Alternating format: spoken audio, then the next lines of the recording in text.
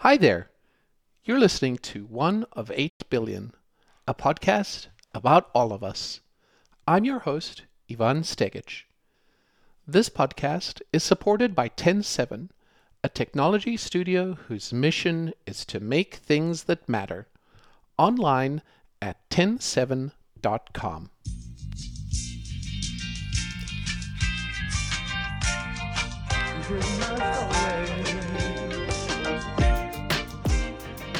We all have a story, don't we?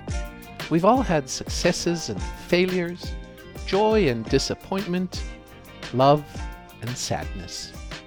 And yet, we've all made it to here, to right now.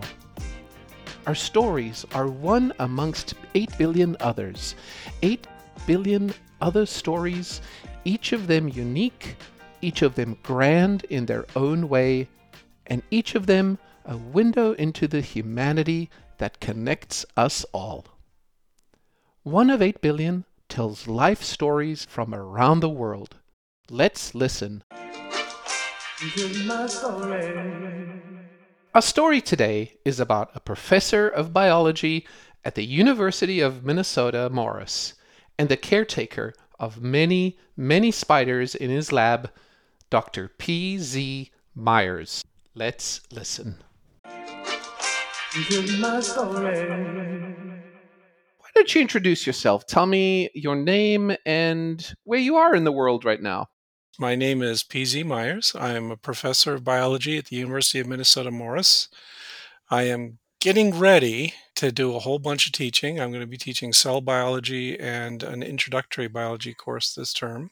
And then in my spare time, I take care of spiders, lots of spiders. Wow, how many spiders is lots of spiders? I think I'm getting up around 200 in my lab right now. They're very small, though, Wow. so it's not too scary. They fit into little containers and they're easy to take care of.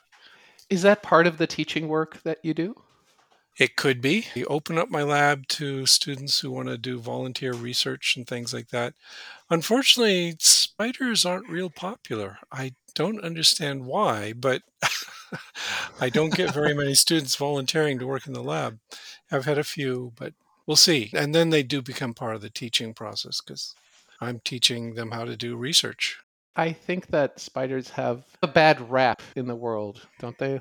There's something about spiders that we have all these weird connotations that are bad about them. I know. It's something I've been struggling with. I've been trying to educate people. Part of the problem is, for instance, everybody, when they get up in the morning, they find a little spot where they were stung or bit in the night. They immediately blame the spiders. Hmm. And it's almost never the spiders don't bite people unless you really press them.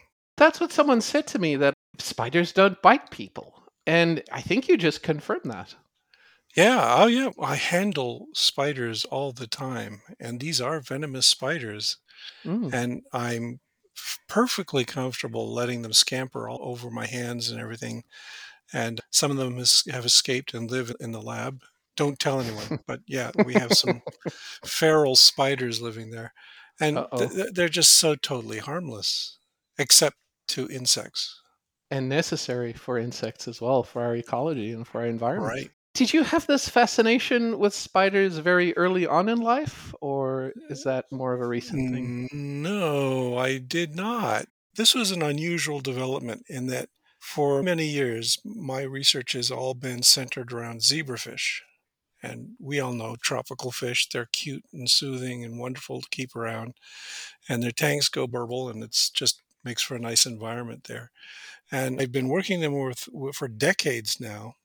I started having some problems with them. Sometimes fish get finicky. Anybody who raises aquarium fish know this, that sometimes you just got to dismantle the whole tank and reassemble it and clean Mm. everything out and give them fresh water and all that kind of fresh nutrients, all that kind of good stuff.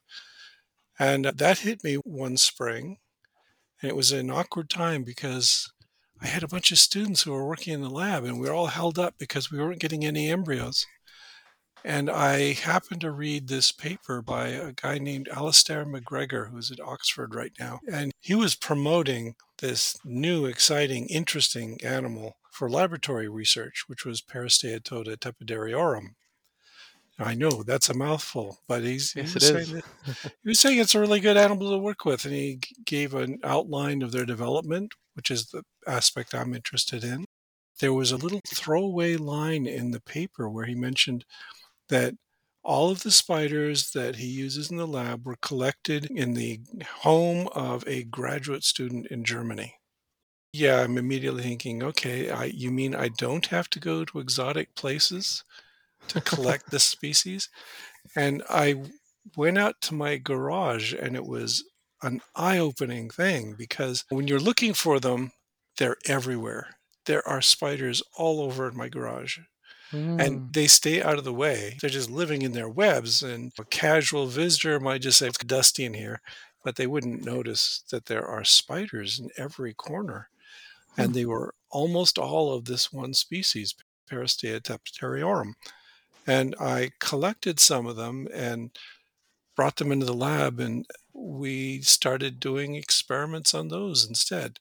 Although, of course, experiments for me, since I'm a developmental biologist, it's can I get these things to breed and lay eggs? And can I collect the eggs and look at what's going on in the embryos? And we brought those into the lab, and it was wonderful because I started raising them. And then one day we had an egg sac hatch out, and I opened up the container in the lab. This was before I knew all the details of taking care of spiders. And they started ballooning out, and the lab was full of all these little tiny baby spiders hanging Wow. from threads, and it was Really? magical. Yeah. That's And cool. yeah, and I was enchanted. So yeah, now I've got to work on spiders. And the more I learn about them, the more I want to learn about them. That's fascinating. That's fascinating. I want to try to understand your original fascination with science. Tell me where you were born. Tell me where you grew up. Ah. What does that look like? Yeah, I grew up in Western Washington State, south of Seattle. I come from a working class family. They had to struggle quite a bit. When I was first born, apparently, we lived on the slopes of Mount Rainier, which is marvelously romantic, except that I don't remember any of it. I was too young. What happened is, as a kid, my mother in particular started interesting me in science. The very first memory I have, the one I remember, is my mother got a little plastic toy microscope. And we were trying to figure it out together. I must have been like 4 years old or something, but we were trying to figure it out together. And we're just chasing a light around, the light streaming in through the window with a mirror, trying to capture it and see what we could see. And that was an eye opener for me. I got really interested in that.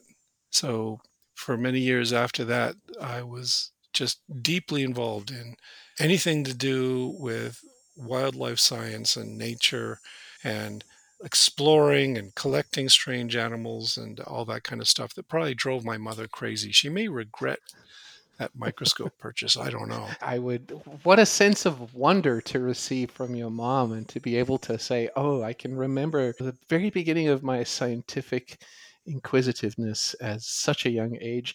Did you realize at the time that this was something you wanted to do later on in life, that you could make a living out of this? Sort of. When I was very young, I didn't know how you make a living with this. Yeah. My dad was a diesel mechanic. Oh. That's real work. That's how men make money is Hmm. they get out there and they do hard labor day after day. And so that was my picture of what would happen when I grew up. And it was a wonder when I discovered, hey, there are actually people who do science for a living. And all I have to do is go to college and spend a few years doing this stuff that I love doing anyway. And then maybe I'll get a job like now looking at spiders. So great. What a great story there you had. And it sounds like you've realized as well. Do you have any siblings? I had 3 sisters and 2 brothers. It was a big family. I was the oldest of the Oh. bunch. They all still live in the Pacific Northwest. That's where they didn't go far from the nest. I was like the little spider with my balloon just floating away to nowhere. But they're all right there. I try to get out there every few years and visit them. Tell me why you go by PZ Myers and what does the PZ stand for? I'm sure there's a story Oh, about that. yeah, there's it's both a simple story and a kind of complicated story. I was named after my grandfather, Mm. so Paul Westhead. And what were you going to call the little kid running around? There's Grandpa, that's Paul, there's this little guy. And they called me, at first, they called me Little Paul, but then they settled on PZ because that's my initials, because nobody wants to be called Little. So they gave the initials to me. And I actually grew up thinking that was my only pure soul name. And I went off to school, and it was a shock because my mother had to pin a note on my chest to say, "Your name is Paul. This is where you live. You have to come home here. You have to tell the teachers your name is Paul." And it felt like such an abrupt change in identity. I never liked it. Whenever I could, I tell people, "Now just call me PZ." And it has a great ring to it as well. It's different. It's unique. I Definitely. tell all my students, you don't have to be charismatic. You just have to be different, and you'll find a niche. You said most of your family is still in the Pacific Northwest, and here you find Mhm. yourself in, I would say, rural Minnesota. That's what I think of Yes. when I think of Morris, Minnesota. How did you find yourself in Minnesota? What was the first place you left after the Pacific Northwest, and how did it end up being in Minnesota thereafter? Yeah. I went to graduate school at the University of Oregon, which is still the Pacific Northwest. But then I did a postdoc at the University of Utah. It's peripatetic. You can't help it. You're going to have to move around to find a position. So I went to University of Utah, and then I went to Temple University in Philadelphia. Then I started looking for jobs, real jobs, which is always a struggle. And my wife and I talked about it. We had some narrow limitations in that we didn't want to live in the far south because it is too hot and we are cold weather people. So Mm. we narrowed it to the northern tier. And then I started sending out applications. I got a few invitations back to come interview. Minnesota struck a chord with us because my mother was born in Minnesota and she Oh, moved. Yeah, so there's these deep connections there. My grandparents and my great grandparents all spoke with the classic Minnesotan Scandinavian accents. So it was like culturally home. I could adapt how to this. interesting. Yeah. And then my wife, her parents also were from Minnesota, and she comes of almost pure Norwegian descent. So it was like fate. We were apparently destined to end up in Minnesota. So we came here. There was also the nice thing that I had decided I wanted to live and work at a small liberal arts college because that's the ideal for teaching. And University of Minnesota Morris fits that perfectly. It's isolated, small little village of a university.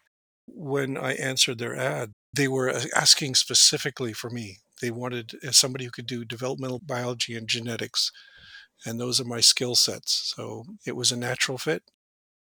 Could you describe Morris as a part of Minnesota, what it looks like demographically, and how the University of Minnesota, as I understand, is a large university system? How is the Morris campus this little niche that's different and how it meets your requirements? There's a couple of campuses of the University of Minnesota. Crookston is up north of us, and they're also a small rural campus. But how would I describe University of Minnesota Morris? Let's see, it's population of about 5,000, so it doubles when students come. And it's not quite a one street town. There's actually two or three streets, and we actually have two stoplights. So if that helps you imagine what kind of little town we're in. The university itself, we're down right now because of the pandemic. But in good years, we're around 1,500, 1,700 students. So it's a really nice size, and it's what I like to work in. As I mentioned, University of Utah, University of Oregon, Temple University, I would teach an introductory biology course there, and you'd go in, and there were 500 students sitting in the auditorium. Mm. Here, we get maybe 100 students in that same kind of course, and we are so conscious of the importance of small classroom size that we then assign two professors to it and split the course up into two sections. So Wow. a class with 50 students, that's beautiful. And if I can get it down in some of my classes, it gets down around 10 to 20. There's a really personal kind of teaching experience that you can get there. You get to know your students, they get to know you. And we definitely want that in the world today. That we want more educated young humans, young adults that have that personal connection, who can display that empathy, but who can also understand the scientific method and the work that they're Yes. doing at the same time. Yeah, and I think it's also important that they have as role models faculty that they can get to know well who actually love teaching and research. So we can combine those two things and we can help students figure out that, yeah, you can contribute to society in a whole bunch of different ways. You can do science, you can work with students, there's all kinds of things you can do. Have you ever had a memorable boss or leader or professor or colleague throughout your career that you can just look back on and say, wow, that person's had such an important and indelible mark on what I'm doing today? Oh, there's a bunch. I was actually really lucky. I hear stories from other colleagues and other faculty that they had some miserable experiences at the university level. And it was a concern when my daughter went off to become a grad student. I had to warn her there's some professors are jerks, stay away from them. Mhm. But I didn't have that experience. That when I was at the University of Washington, for instance, I had Johnny Polka and John Edwards who were two invertebrate biologists. They studied flies and other insects, and they were really into the teaching stuff. I remember being invited to the professor's house, the other students for presentations and things like that.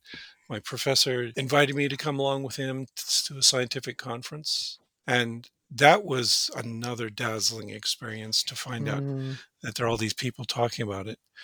And then, of course, I went to the University of Washington, and my big inspiration would be Charles Kimmel, who at the time I was there was not a big name. He was a little guy in terms of reputation, but he was such an excellent mentor. And it paid off for him because right now he's probably one of the most famous people working on zebrafish in the world.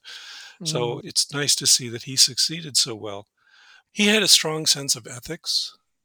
So I went through 5 years as a graduate student with him, and I never published a paper with him, which in many scientific circles would be considered, oh no, he must have hated you, you've been snubbed. But no, it was because he would help me with things, we would talk. But he had this really strong sense that you only put your name on papers that you have directly contributed to. And so he told me that I was going to be publishing solo papers for a while, and then he would find me collaborators and we would work with them, and then their names and mine would be on the paper as well. And I came away with this strong sense of science integrity from the guy that sticks with me. So yeah, those were the big influences. I would assume you have graduate students that you are No, supervising. this is an undergraduate university only, so only undergraduates. Oh, I did not know that. I just assumed Yeah, that there were it's graduate students as well there. no, I wish there were, but no, it's undergraduates only. Which is both good and bad. The good part is you get to work with students at a very young and impressionable age, and you can teach them a lot of things and they go on. The bad thing is most laboratories rely on students to do most of the publications. You guide them and then they do the work and they publish. And usually, what I end up doing is spending like 2 years with this student, teaching them all this cool stuff, and then saying, rah, rah, go off to graduate school and take over the world. That's my place in the scheme of things. I have so many I have so many questions. So you've essentially been at the University of Minnesota Morris for a very long time after you've 22 sort of years. grew Yeah. 22 years. That sounds like a stable, consistent job and Mhm. research interest. And that means that you have, I would assume, projects and research interests that you can allow to evolve over more than just a year or a funding of 2 years. Yes. You can follow them over long periods of time. What have you been struggling with that you haven't been successful in over the course of the last, say, 20, 22 years Uh that huh. maybe you wish was different? Do I wish it was different? I don't know. It would be different if I had a team of students, graduate students. Like I said, the thing with undergraduates is you have them for maybe a year or two, and that's not time enough to bring a major project to fruition. So the Mm. student comes in, You get them all excited and enthused, and they do good. I've had great students who've done marvelous things, but it's never been quite to the point where it can be published. And then they go away, and I get a new student in, which means I have to train them all over again. So that's the bad side of this. But at the same time, what I've been doing is I've got certain projects that I've been working on myself. Yeah, that's the thing. You got to do the experiments here by yourself with students as assistants. So that's the way forward. So, like right now, I've got sitting on my computer a paper where when I first started working with spiders, I said, I don't know enough about spiders. We got to go find out how spiders live. What do they do? And so a team of students and I hit the town of Morris and we wandered around knocking on doors and asking to be let into their garages so that we could catalog all the spiders there. And so I've got a bunch of Fascinating. that stuff sitting there. So I got all that data sitting on my computer right now. But what I need to do the next step is, and this is part of the motivation for this, is I want to look at how populations change over time.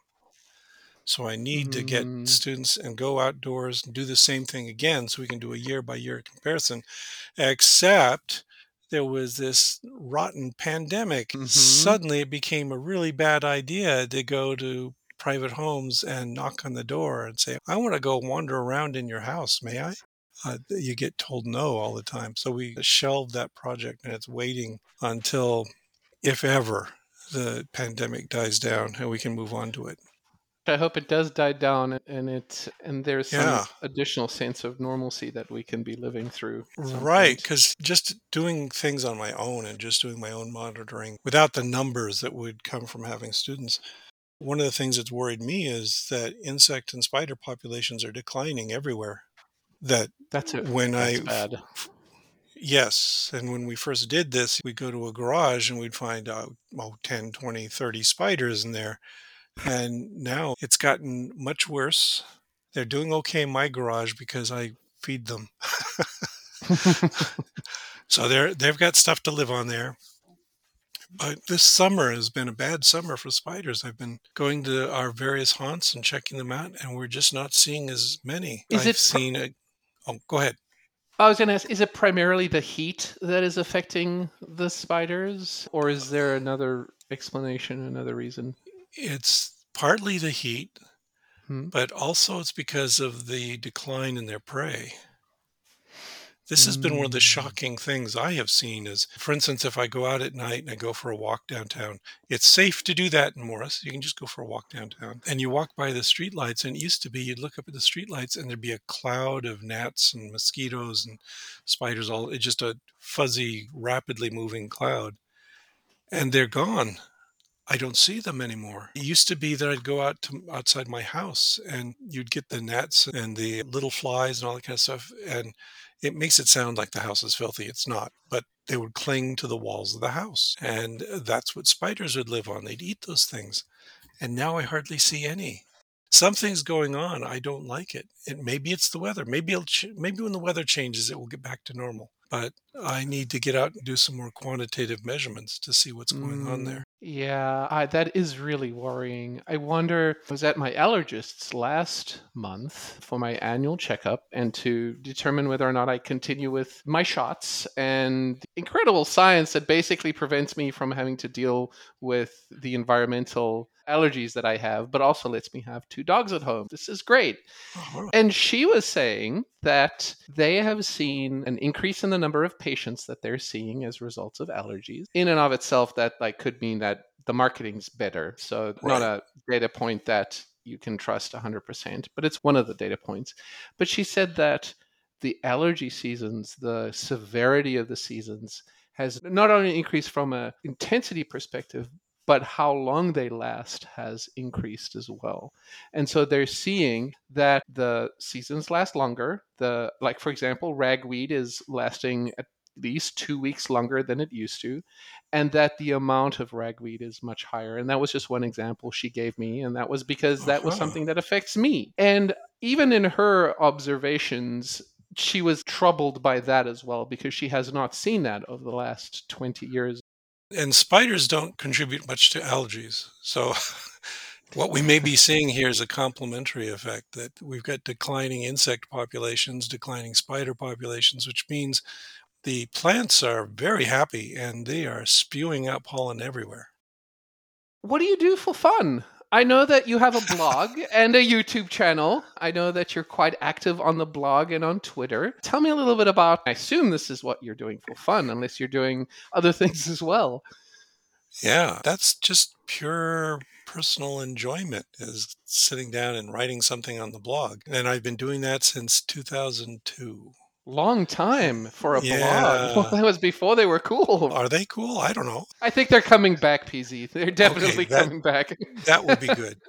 Yeah, so I started writing this thing in 2002, and it was in part a response to moving to Morris because I am so isolated out here. I've got colleagues, but in a small university, they've all got very different interests. We're all Mm. splitting up the discipline in various ways. A blog was a way to reach out and contact the world at large and also just extend my educational reach and fun stuff like that. And yeah, it was just for fun at first. Then it got picked up by a group called Science Blogs. And for a while, I was rolling in money from the blog, which surprised me. And yeah, there's been little things that bring in money there. But then a couple years ago, a friend and I started this blog network. It's called freethoughtblogs.com. That here we were active in the secular and atheist communities. And those communities have not been particularly good at social justice and good stuff like that. So, what we want to Mm. do is establish a blog network where we could recruit writers with all kinds of different backgrounds, similar ideas about secularism, and let them just do their thing. At first, we tried to support it with advertising. Advertisers are evil, they're leeches. They just Hmm. so many bad ads that we just gave up on that. We said, nope, we're not gonna fund it. We'll just pay the costs of the server out of our pocket and give people free space and just see what they churn out. So now it's a labor of love that actually costs me a little money. Not too much money, but a little money. But I'm willing to pay it just to get this nice, lively group of people all working together. And you also have a YouTube channel. That's something I'm experimenting with. I've put up a video every once in a while. But mainly, these are just videos that, for the moment, interest me about subjects. So I've done videos where I harangue against some of the silly people out there. For instance, a couple weeks ago, I did a video where I just aimed a camera at a big bunch of maggots, which was surprisingly popular. They Really? were really yes, that people were interested in this because you could see all these maggots just writhing around in a compost heap. And also the sound, you can hear them eating, which in some ways is gross and horrible, but still it's a fascinatingly different perspective on nature to just put a camera into something like that and see what happens. I would not have expected that that particular video would be as popular as you just described it. But I it's did not. so strange what happens on YouTube.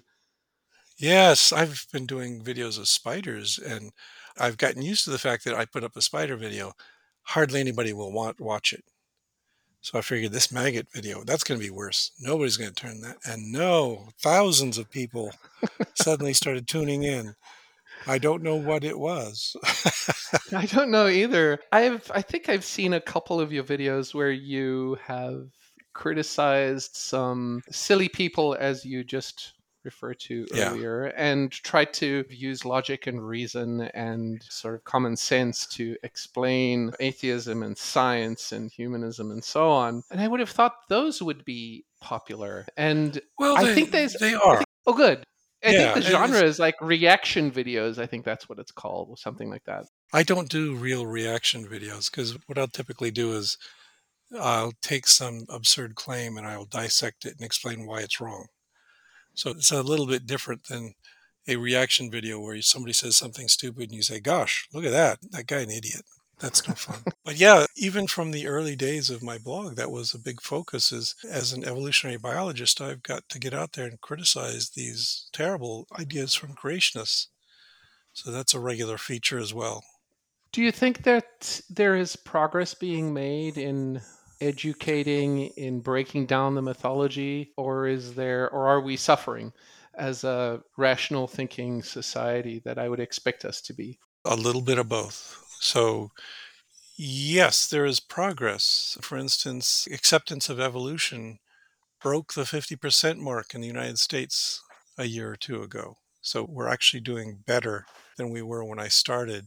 So that's a good sign. Mm. But then at the same time, what it seems is that you probably read all the news about polarization and how people are splitting into different camps. That's happening even in the science creation stuff, is that there are really hardcore creationists who go big on this stuff and are actually making pretty good money promoting this stuff. And sometimes it feels like, we're the little Dutch boy with a dike trying to plug up the holes, but there's the ocean of creationism and religious thought out there that's trying to pour through.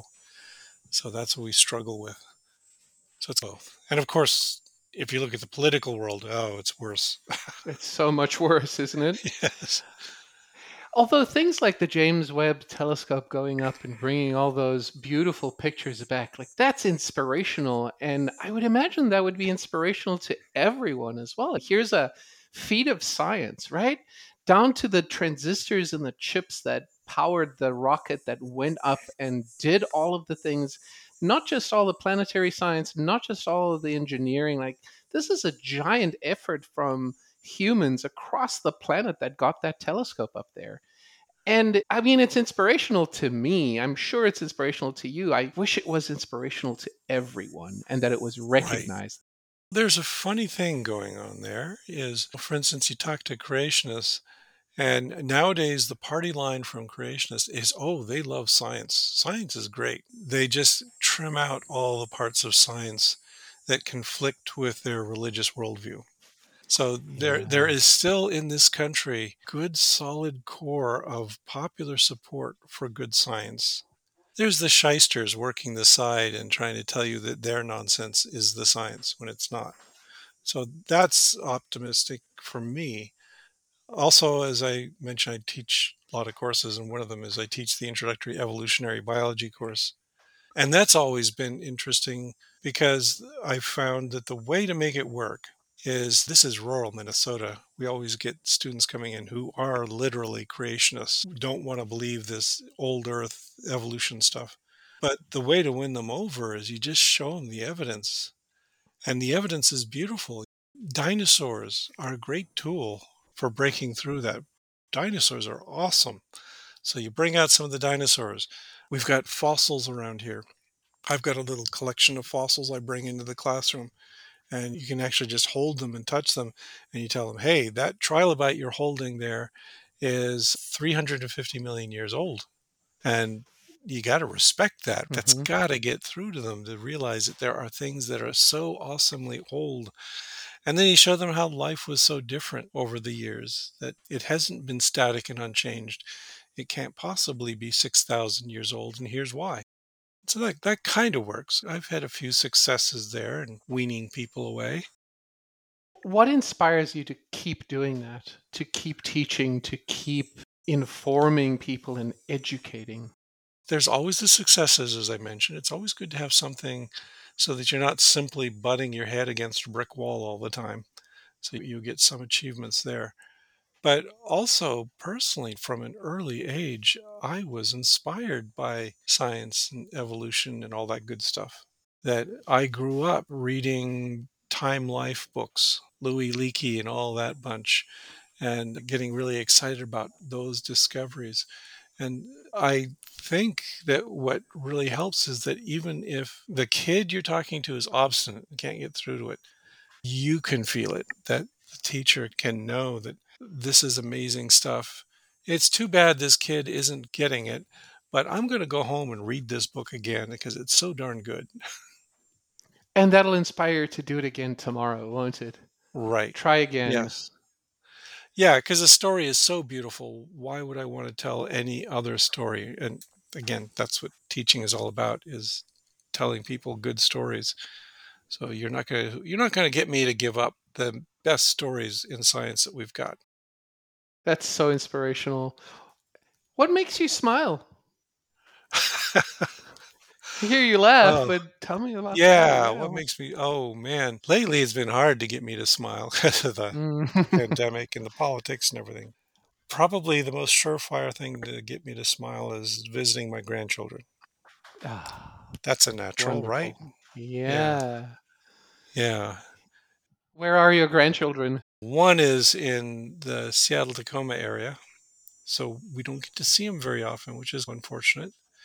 And he's a very rambunctious little guy. He's charging around everywhere. He's 4. And Hmm. then my daughter is actually closer. She's got her kid is in Eau Claire, Wisconsin, so Hmm. about 4 hours away. We can drive there for a weekend every once in a while. And she's about 3. 3 is a cute age. It is, isn't it? The wonder in their eyes, the belief Yeah. system that they have. They're trying to figure things out. Yeah, 3 is a great age. Yeah, it's a really tempting age too. When my wife and I were having children, we had one kid and we said, that's enough. That's a lot of work. And then he hit 3 and we said, oh man, that is so beautiful. I got to have another one. And we went through 3 kids that way, just My getting gosh. seduced by these beautiful little 3-year-olds. So that's how far apart they're spaced anyway. Perfect. That sounds absolutely perfect. One of 8 billion is the name of the podcast. And I often feel like that number is so huge and I feel disconnected from all these other 8 billion humans. And then at the same time, I feel connected to them as well through my local community, through the people I see every day and work with, and so on. And then yet again, I think about the James Webb Telescope, and I remember that, as another guest said, it's just a keyhole into the universe. We're only seeing a very small portion of the universe when we look. So it makes me feel even smaller just thinking about all the people on the planet. How does Yeah. being one of 8 billion make you feel? Oh, 1 of 8 billion is pretty good. That's a number I could appreciate more because in my business, we tend to think of much bigger numbers. That life has existed on this earth for 4 billion years. Animals have been around for about half a billion years. And there's all these diverse species that have arisen over that time. And all of them had numbers like that, millions and billions, some even trillions. And Hmm. so I multiply them all together. And yeah, I'm tiny and insignificant compared to all that. And on top of that, because I'm interested in deep evolutionary time, I look at my life and I'm going to be just this brief speck that's going to appear and vanish and disappear. And no one will remember me in years to come. So Hmm. that kind of sensation of transience and mortality I have become accustomed to and I actually find very comforting. All your mistakes are going to disappear someday. Don't worry about it. Don't worry about it. That's a great Yeah. attitude, isn't it? That little Yes, speck. it's only the good that you do that's going to live on. And that's going to live on through proxies like your grandchildren or whoever, the people that you Yeah. inspire. So I can separate myself from the coarse meat of who I am and think of myself instead as just this one shining moment with many shining moments before and many shining moments after that don't have to involve me. And it's a really good way of being able to appreciate now and life now Yes. and everything that we have now. Yes. When I'm stressed out, my one meditation technique, which will sound macabre and gruesome, is I like to just sit back and imagine that I'm dead. The years after when I'm gone, and I just think about what good will live on. Think about your grandchildren growing up and them having children and great grandchildren. Think of Mm. the planet getting cleaned up, all this other good stuff. It takes so long that you can't be part of it, but you can meditate on it and get inspired, we hope. Yeah, that is inspiring. I was just talking to someone the other day about this. How fortunate are we that we are on this planet in the situation that we're in with the ability to think and analyze and look at everything around us and be able to realize that we're actually doing that. And how many things had to have gone right from a scientific perspective for all of this to all line up? What are the chances that this exists elsewhere in the universe? And I don't know, maybe I should ask an evolutionary biologist that question. I take a slightly different of view from you because it's like winning the lottery and you look at the lottery number. What are the odds that this number would win this time? And it's really unlikely, but at the same time, it's extremely likely that somebody would have won. So when I think about these kinds of things, I'm thinking, that things could have been so much different and they have been different and they will be different. And that can be beautiful too. So I don't even have much of an attachment to the idea of humans being special and being particularly good at contemplating the universe or whatever, because I can go into my lab and I can pull out a container with a spider and look at it, and it's sitting there, it's thinking, it's got all kinds of dreams and plans, like finding a fat, juicy fly and like finding a Hmm. mate. They're quite happy with that, they seem to be. They're Mm. thriving, they get bigger, they grow, they have babies. Same thing I'm trying to do. Right. How likely is it that there's another planet somewhere else in the universe, or more than one other planet, that has had some sort of evolutionary processes take place where there is some sort of life that maybe Uh-huh. resembles our kind over here? That's a whole range of different possibilities. I think it's pretty much guaranteed that there are planets with evolution and life on them because, as I'm going to be telling my students tomorrow in class, life is just chemistry, and chemistry happens all over the universe.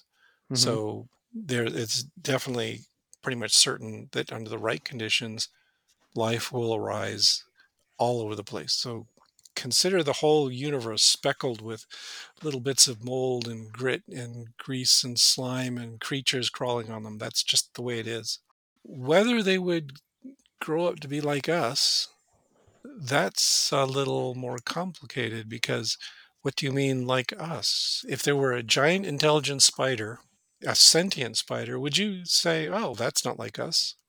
Or would you Mm. recognize that there's kinship there and that the way we look at the world has got to have some similarities? So that's one way to look at it. And the other is that the kinds of intelligence we use to write philosophy books and do politics isn't necessarily the kind of intelligence most intelligent species would evolve. They'd have better things to do with their brains than all that. Maybe there's a whole planet of intelligent spiders who think their destiny in life is to create great art. Would we recognize them as like us?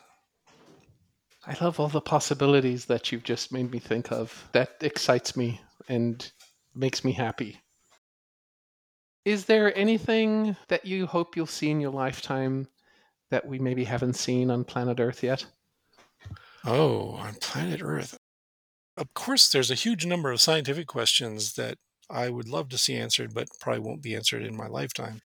Since we're talking about evolution, the origin of life, there's all this exciting work being done right now on deep sea biochemistry, on how things arrive in volcanic vents.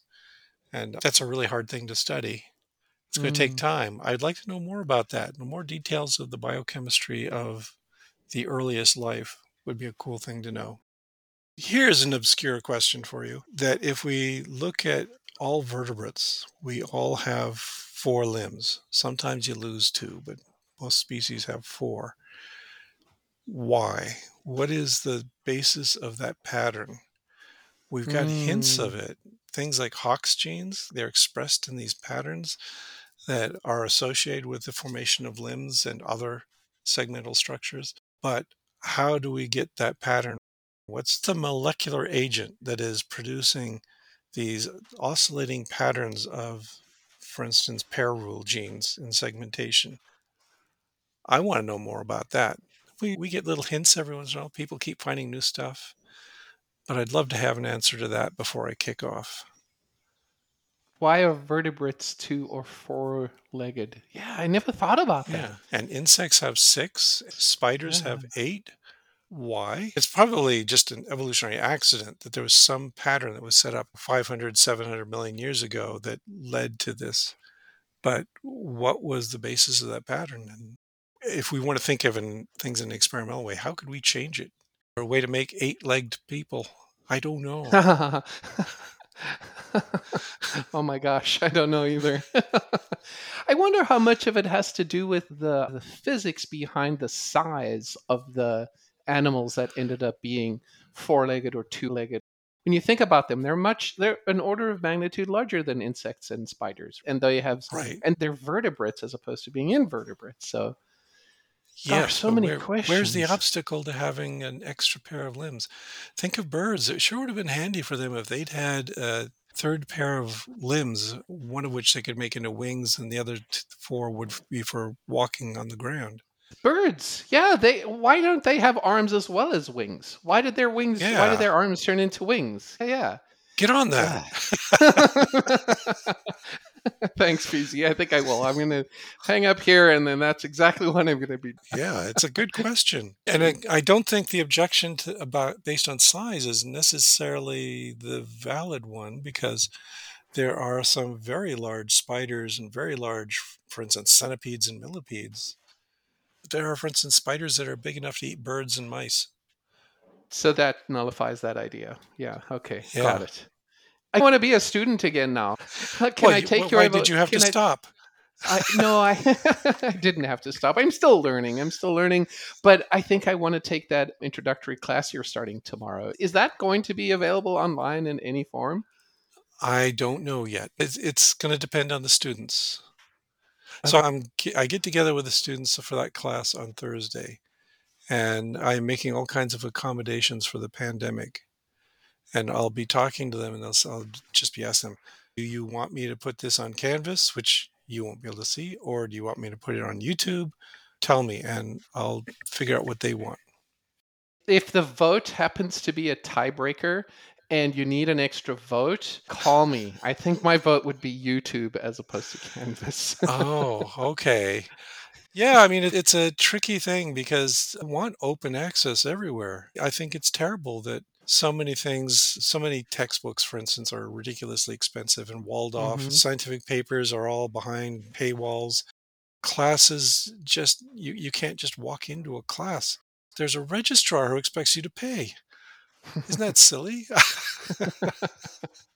I wish it was all open too. That Yeah. would be amazing. Thank you so much for talking to me and for spending your time with me. I'm so thankful. I appreciate learning where you came from, how science is just wondrous in your eyes. I could listen to you answer my questions and talk the whole day. So, unfortunately, we have to end this episode, but it's been Oh, wonderful talking to you. Thank you so much. oh, yeah, it's been a great conversation. Thank you for contacting me. I hope you'll join us in the next episode of One of 8 Billion, when we hear from writer, speaker, podcaster, and the inbox zero guy, Merlin Mann. I used to get really mad about email. I would get really like frustrated with people who were like, sending me lots of email and like wanting me to engage. And that just in other areas, I'll talk about how it doesn't scale up. You can't treat everybody the same way in life or you become a Mhm. monster. But what I had to learn was before you get mad about an email, consider that that might be that person's way of saying I love you. Even if they're writing you hate mail to say I used to like what you did and now I don't, that's a belated love letter. This has been One of 8 Billion, a podcast about all of us, online at oneof8b.com. Join us again next time as we listen to one of 8 billion other stories. One of 8 Billion is supported by 107, a technology studio whose mission is to make things that matter. Find out more at 107.com. I'm Ivan Stegic. Thank you for listening. This is my story.